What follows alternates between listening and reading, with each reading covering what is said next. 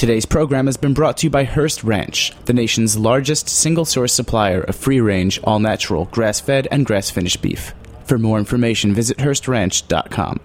You're listening to Heritage Radio Network, broadcasting live from Bushwick, Brooklyn.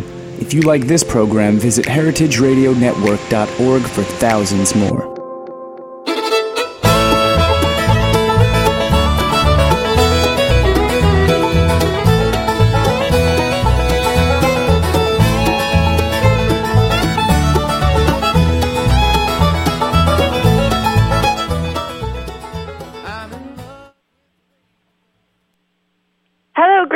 This is Severin. This is Greenhorns Radio, radio for young farmers, by young farmers. I'm your host, director of the Greenhorns, Severin, calling in today with our hero, Joel Salatin. Hello, sir. Hi, how are you? I'm doing just great. How's the weather down there?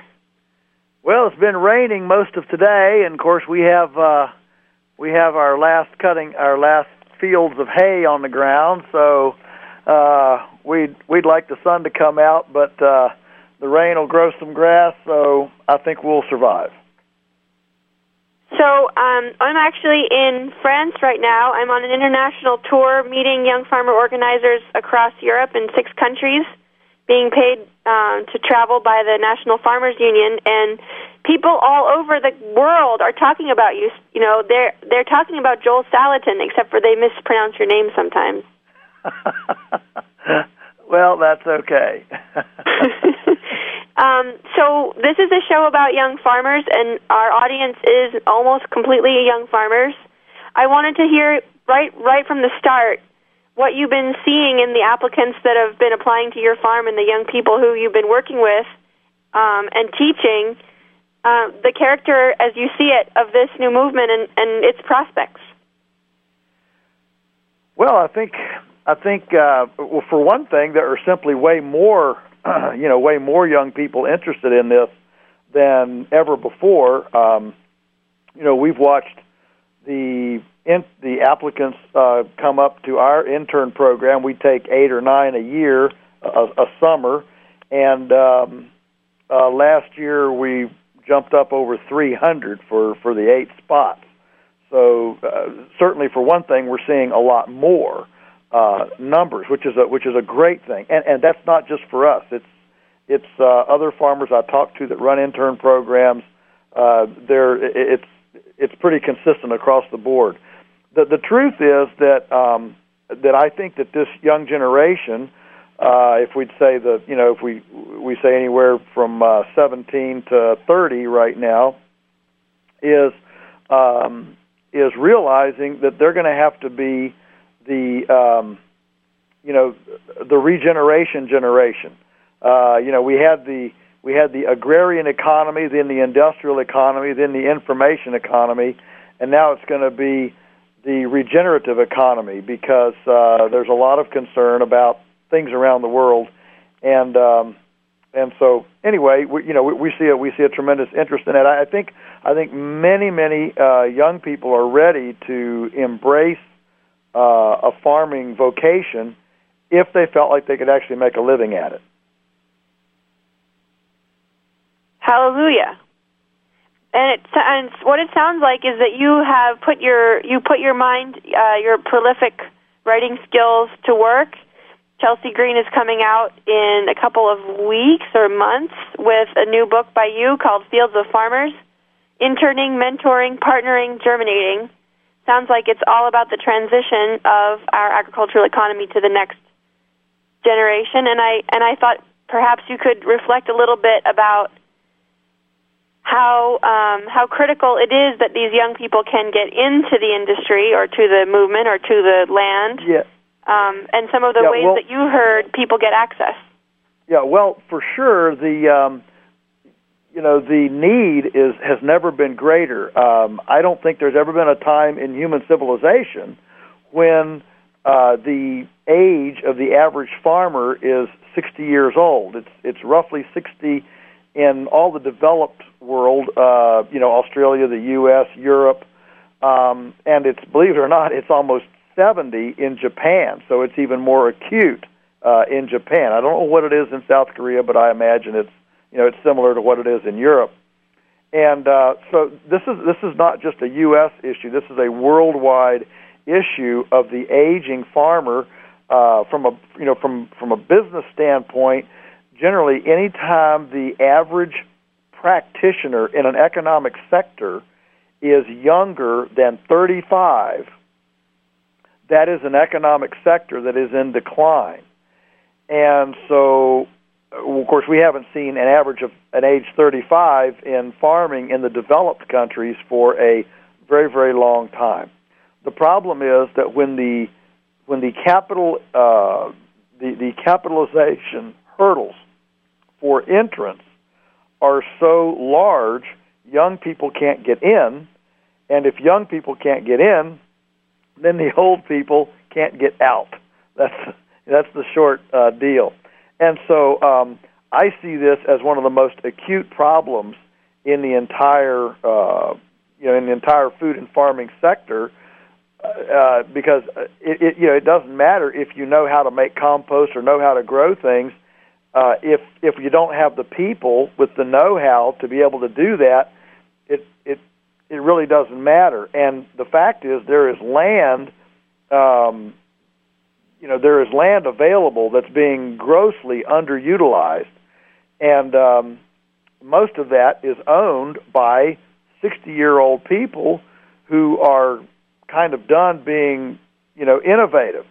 And so what I see is that the average farmer believes that he or she is doing the most they can. Of course they believe that because they come in tired at night, right?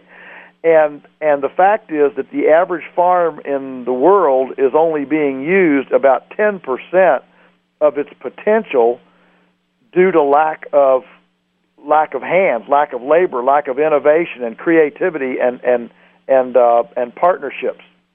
And so, what I'd like to see is all this land that's owned by people over 50 years old develop complementary partnerships with young people, so that young people can ease in without having to buy the land, the equipment, the buildings, and all that, can essentially partner in with complementary businesses to leverage the land and the infrastructure that's already there and build a salaried income alongside the older generation.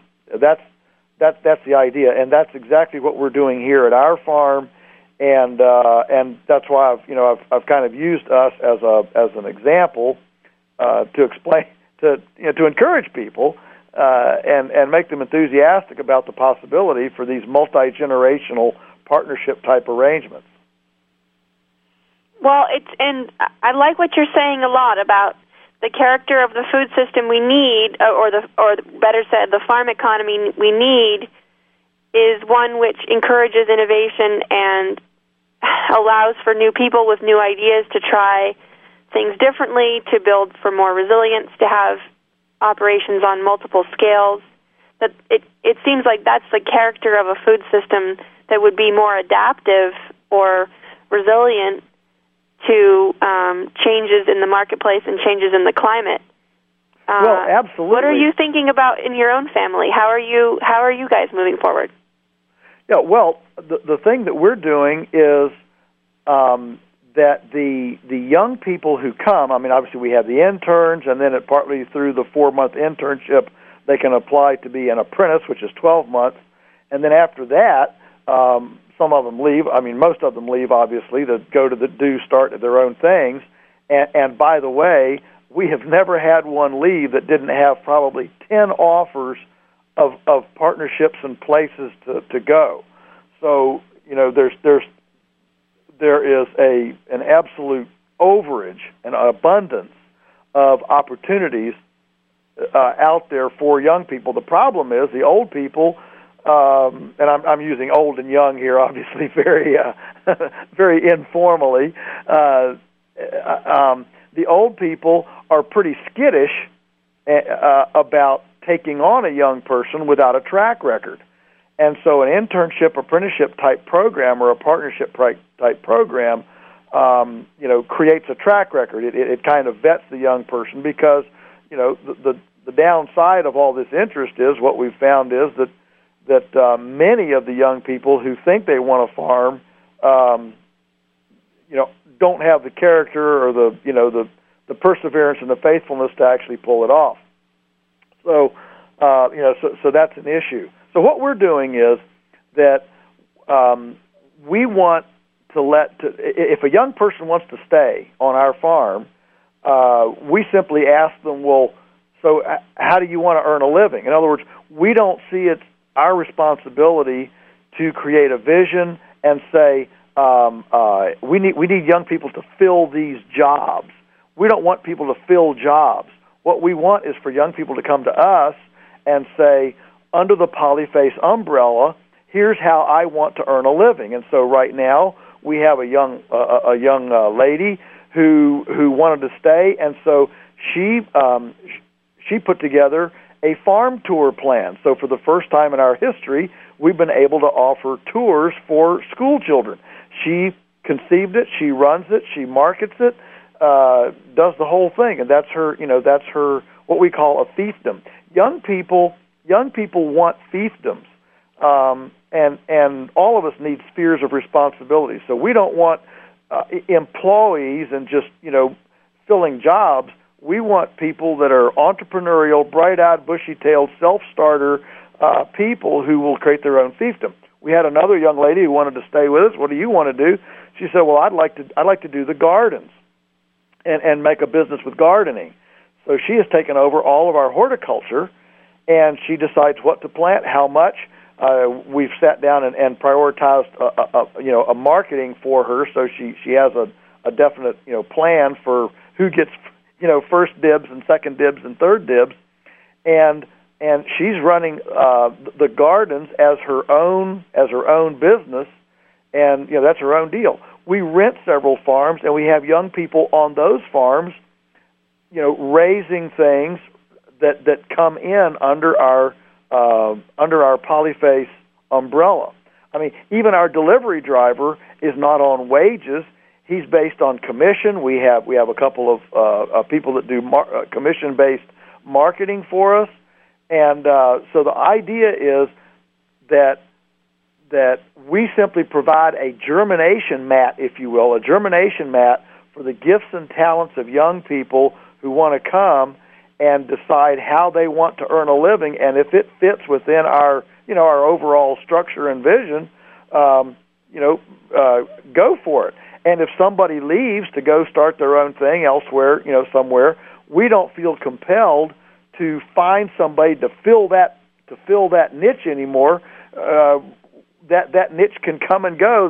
That particular thing, whether it's shiitake mushrooms or a baking operation or whatever, that can come and go based on the gifts and talents we happen to have on staff at the time, and that takes a huge responsibility off of the shoulders of the farmer, because now suddenly the farmer doesn't have to be responsible for providing jobs and overseeing all these employment things.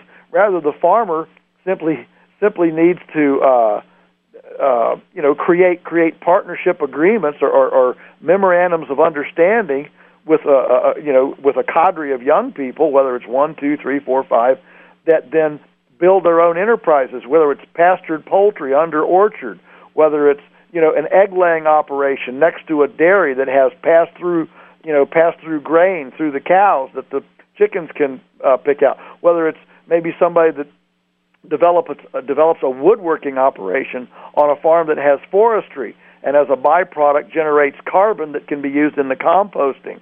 I mean, there's a million permutations to the theme. So this has been a major discussion on FarmHack. I'm sure you know about FarmHack. It's an open source community online where people who are developing tools and processing units work and share their designs with each other and hack and tweak and improve. And there's been a lot of discussion on there about trailer-based infrastructure. So from milling to biodiesel processing to oil seed pressing, on down the line, we're all familiar with mobile processing units for chickens, but yes. The technology that we're focusing on that seems to be emergent within that community of open source, tool makers within the farming world, within the young farming world, exactly fits the model that you're talking about, which is movable.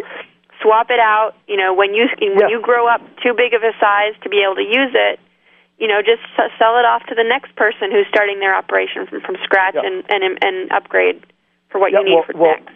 Yes, and I would even go one step further, and I've kind of coined the term. I haven't seen it anywhere. Maybe it's not new with me, but I kind of coined the term the portable farm. What we're looking for is portable infrastructure, because if you have think about a farm. When I say the word farm, what we're talking about is what some person has done to a piece of land. If you take the farmer away from the farm is not a farm anymore. It's just it's a park or a wild area or whatever. So it is what the farmer, the person, brings to a piece of land that makes it a farm and not something else.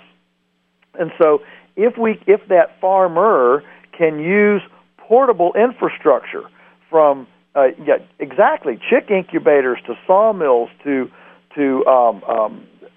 shelters, cattle shelters, dairy parlors, canneries, kitchens, whatever. If all of that infrastructure can be portable, then suddenly it takes the land capitalization completely away from the farming equation. And as soon as you take the land capitalization away from the farming equation, suddenly the equity of the farm is not so much in infrastructure. The equity of the farm is in management and information. And when the equity is in management and information, that is not something you have to borrow from a bank or capitalize with cash. You capitalize that with time, savvy, and creativity. That fundamentally reduces the hurdle of entry for young people to enter farming. Wow. Yes. I want to make sure everyone knows they can go and check out things like pedal-powered root washers, small axle combines, and other units that are movable on farmhack.net. But I want to go right to the core of that. We're talking about equity. We're talking about fairness. We're talking about the price of land for real estate and the value of the use of that land and the stewardship and improvement of that land by the next generation, who most times can't afford to get ownership rights to that land. Could you reflect a little upon what kind of financial relationship makes sense for the startup farmer, and how do you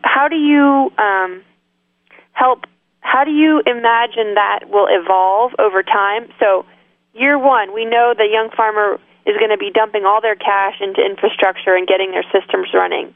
But over the longer term, how do we prepare the landowning party for the need that young farmer will have eventually to be able to borrow and be able to tap into some of that equity?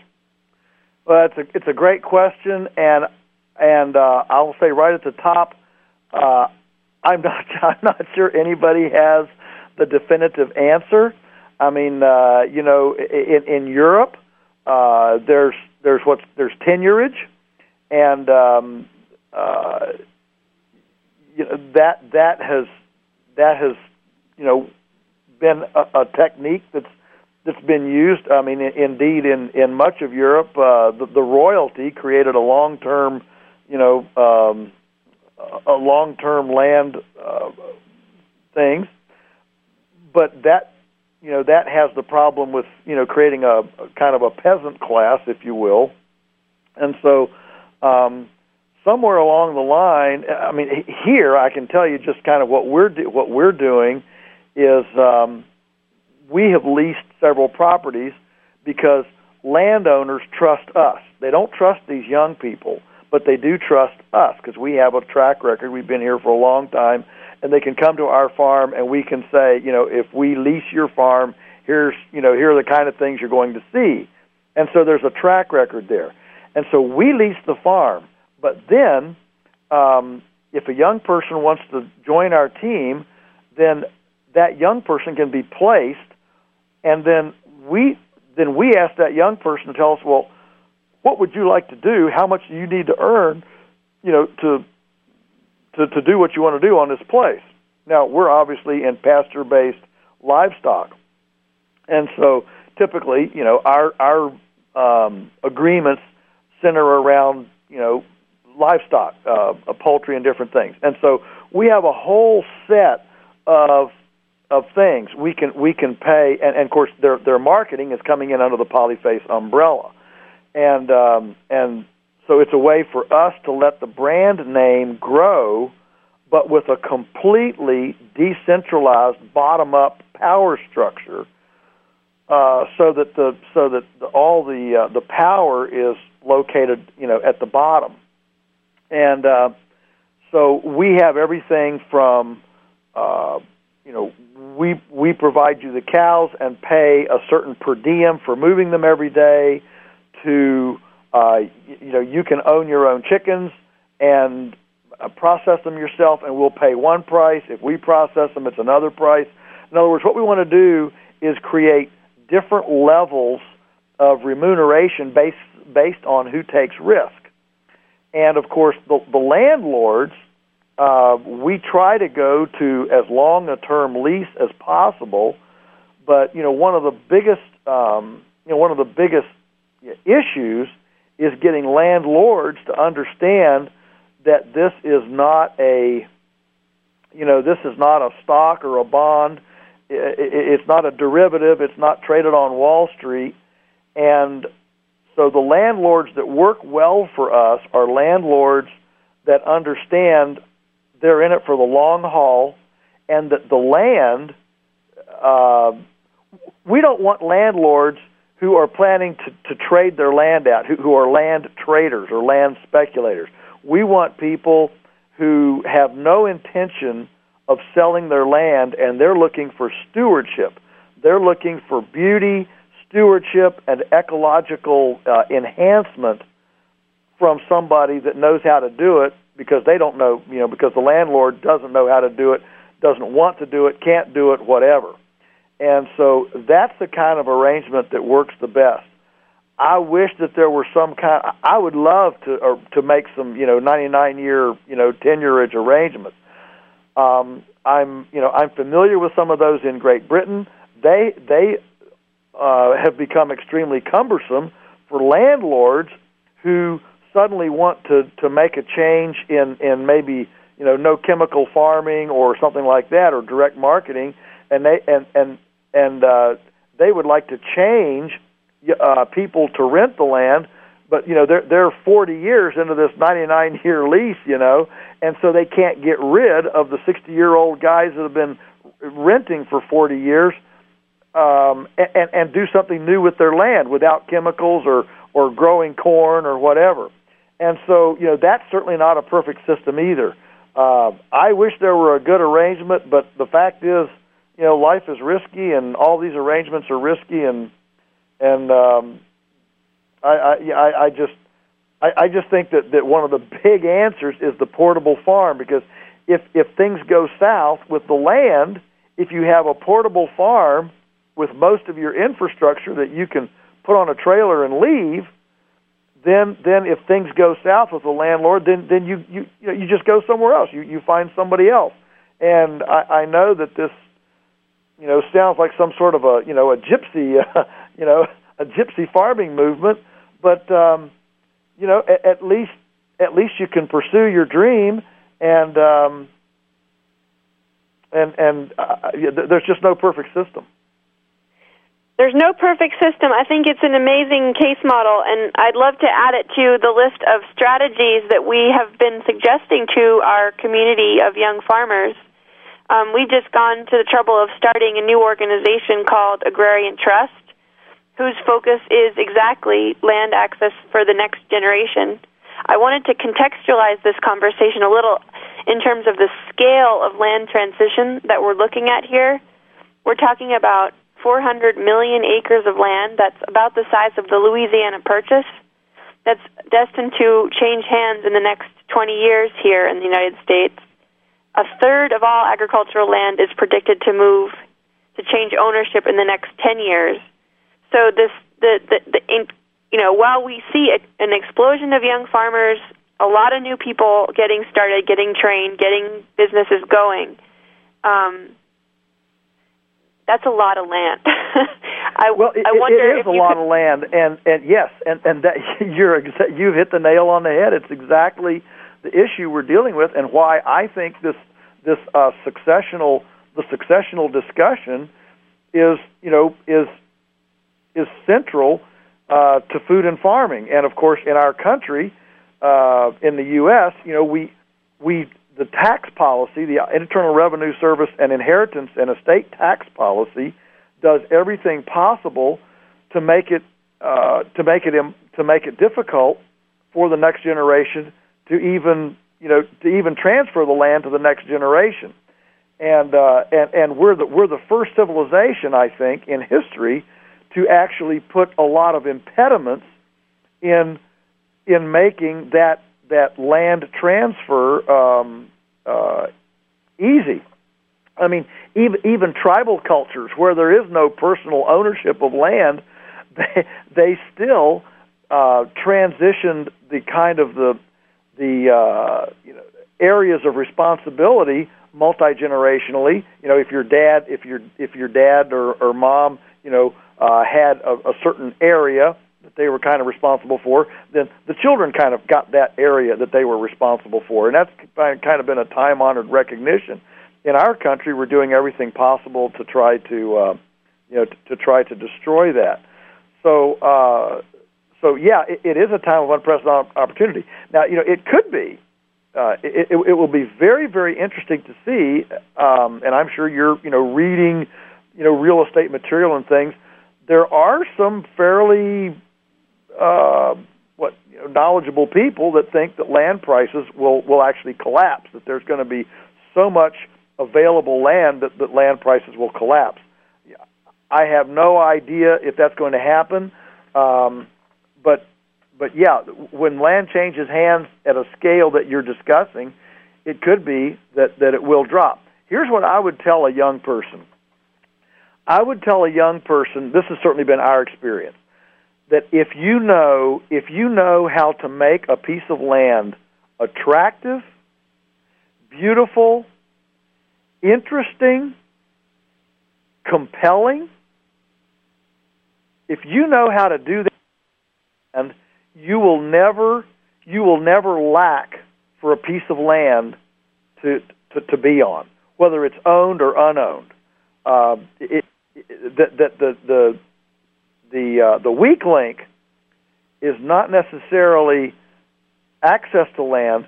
The weak link is developing a track record that's marketable to landlords anywhere, a track record that indicates a compelling place that a landlord looks at it and says, man, that's what I want my place to look like. And if you can do that, whether it's produce, animals, forestry, permaculture, biodynamics, whatever, if you can make a compelling landscape, you will never lack for land. There you have it, kids. Get yourself skilled, and opportunity will follow. I think that we have also the responsibility to build in the culture at large, in the culture of our sustainable ag movement, and in the increasing numbers of strategic investors, social investors, philanthropically minded folks who are interested in farmland as an investment. The cultural perspective to understand how that relationship needs to work, and that it's got to be really equitable and reciprocal and familial over time. So I think it really drives it home when you talk about indigenous cultures who figured out how to transition stewardship from generation to generation. I think that's the major cultural project that I'm interested to pursue. I'd like to take that one step further. I think it goes one step further, and that is, yes, I agree with you. There needs to be an understanding of agrarian investment, and I'm familiar with some of these. And I've worked with young people who have gotten involved with these. But for the most part, these investors do not appreciate or understand farming at all. And so what they do is they come in and buy farmland, and then want to rent it for $150 an acre or whatever. It's some crippling rent, and so I think the biggest, perhaps the biggest cultural issue is that we still have this mentality of the peasant farmer.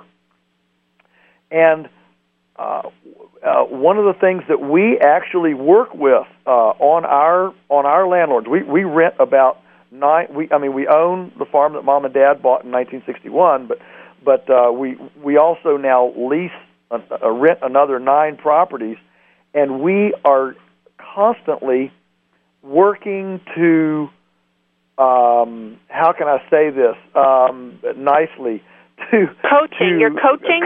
To curry respect from somebody who, for example, made their money in engineering, building nuclear power projects or whatever, or at Microsoft or whatever. These people have made their money. They bought this farm, because that's what you do when you make a lot of money. Is you buy your place in the country, and we are constantly battling, is the only way I can say it. We constantly battle psychologically for respect as farmers. That I will say, even I, if I could say that, even I am viewed as this, as you're just a farmer, and farmers aren't supposed to earn any money. They're supposed to, wear rags, and their kids are, you know what I'm saying? And it's a tragedy, and we need, yes, we need investors. Yes, we need landlords. We need trust preservation groups, trust companies, whatever. But the main thing we need is for aspiring, young, articulate, sharp farmers. And I'll talk now to the young people. You young people that want to be farmers, get rid of your bib overalls, get rid of the hay seeds in your hair, get a business suit, get on some, read widely, learn some business terms, learn about, equity and gross margin, and be able to stand as a Jeffersonian intellectual agrarian, to be, because we're standing toe to toe with, Fortune 500 companies and the kind of people that have earned money out there, and we need to present a very professional view. And so with our landlords, we are constantly sending them emails, letting them know what we're doing. We try to take pictures. Here's what we're doing with your land. Isn't this beautiful? And you are constantly massaging that relationship so that there's a mutual trust and respect between the two parties. Yeah, I would only add to that list negotiation skills, communication skills, yes, documentation skills. Yes, absolutely. You're dead on. Yes. Well, I have to take it offline to ask you if you're. This is just so right on with exactly the focus I've taken with Agrarian Trust, and I'll ask you off the air if you'll join the board. But wow, this is so wonderful to hear from a leader like you, the kind of solidarity we need to begin a conversation. I think it's critical that we not stand alone, mano a mano, young farmer versus capitalist, but are joined by the whole community of stakeholders, by our neighbor farmers, by our mentors and former trainers, and by the people who stand to benefit from the food that we grow. I think we've really got to build out this space a lot more in the coming years. So I look forward to doing that with you together, sir. Oh, thank you. I don't know if you have any announcements. I'm going to make a couple, and then you can tag on. We've got a bunch of Farm Hack events coming up. July 4th, up at Juniper Hill Farm in the Adirondacks. Adam Hayner will be showing off many of his homemade welded goodies, from water wheels to onion choppers to flame weeders and soil packers. And, I mean, he's just made like 75 tools out there from pieces of old metal. He'll be showing that off on July 4th in partnership with NOFA New York. Then on September 27th at the Animal Powered Field Days in Vermont, we have another Farm Hack. Farm Hack will be at MOFGA. Farm Hack will be at Farm Aid. Farm Hack will be at Moses. We've also got a Young Farmer Mixer in Stanfordville, New York. That is on August 4th. Check our calendar. Get on the mailing list. Show up. We look forward to seeing you very soon. I am going to be spending this next month traveling around to 6 countries in Europe, meeting with young farmers, organizers, activists, policy wonks, and folks interested in land access to get an international directory going of young farmer initiatives. So I'll be bringing that back with me and typing it up now and continuing to type it up, and we're publishing it along with the 2014 New Farmer's Almanac.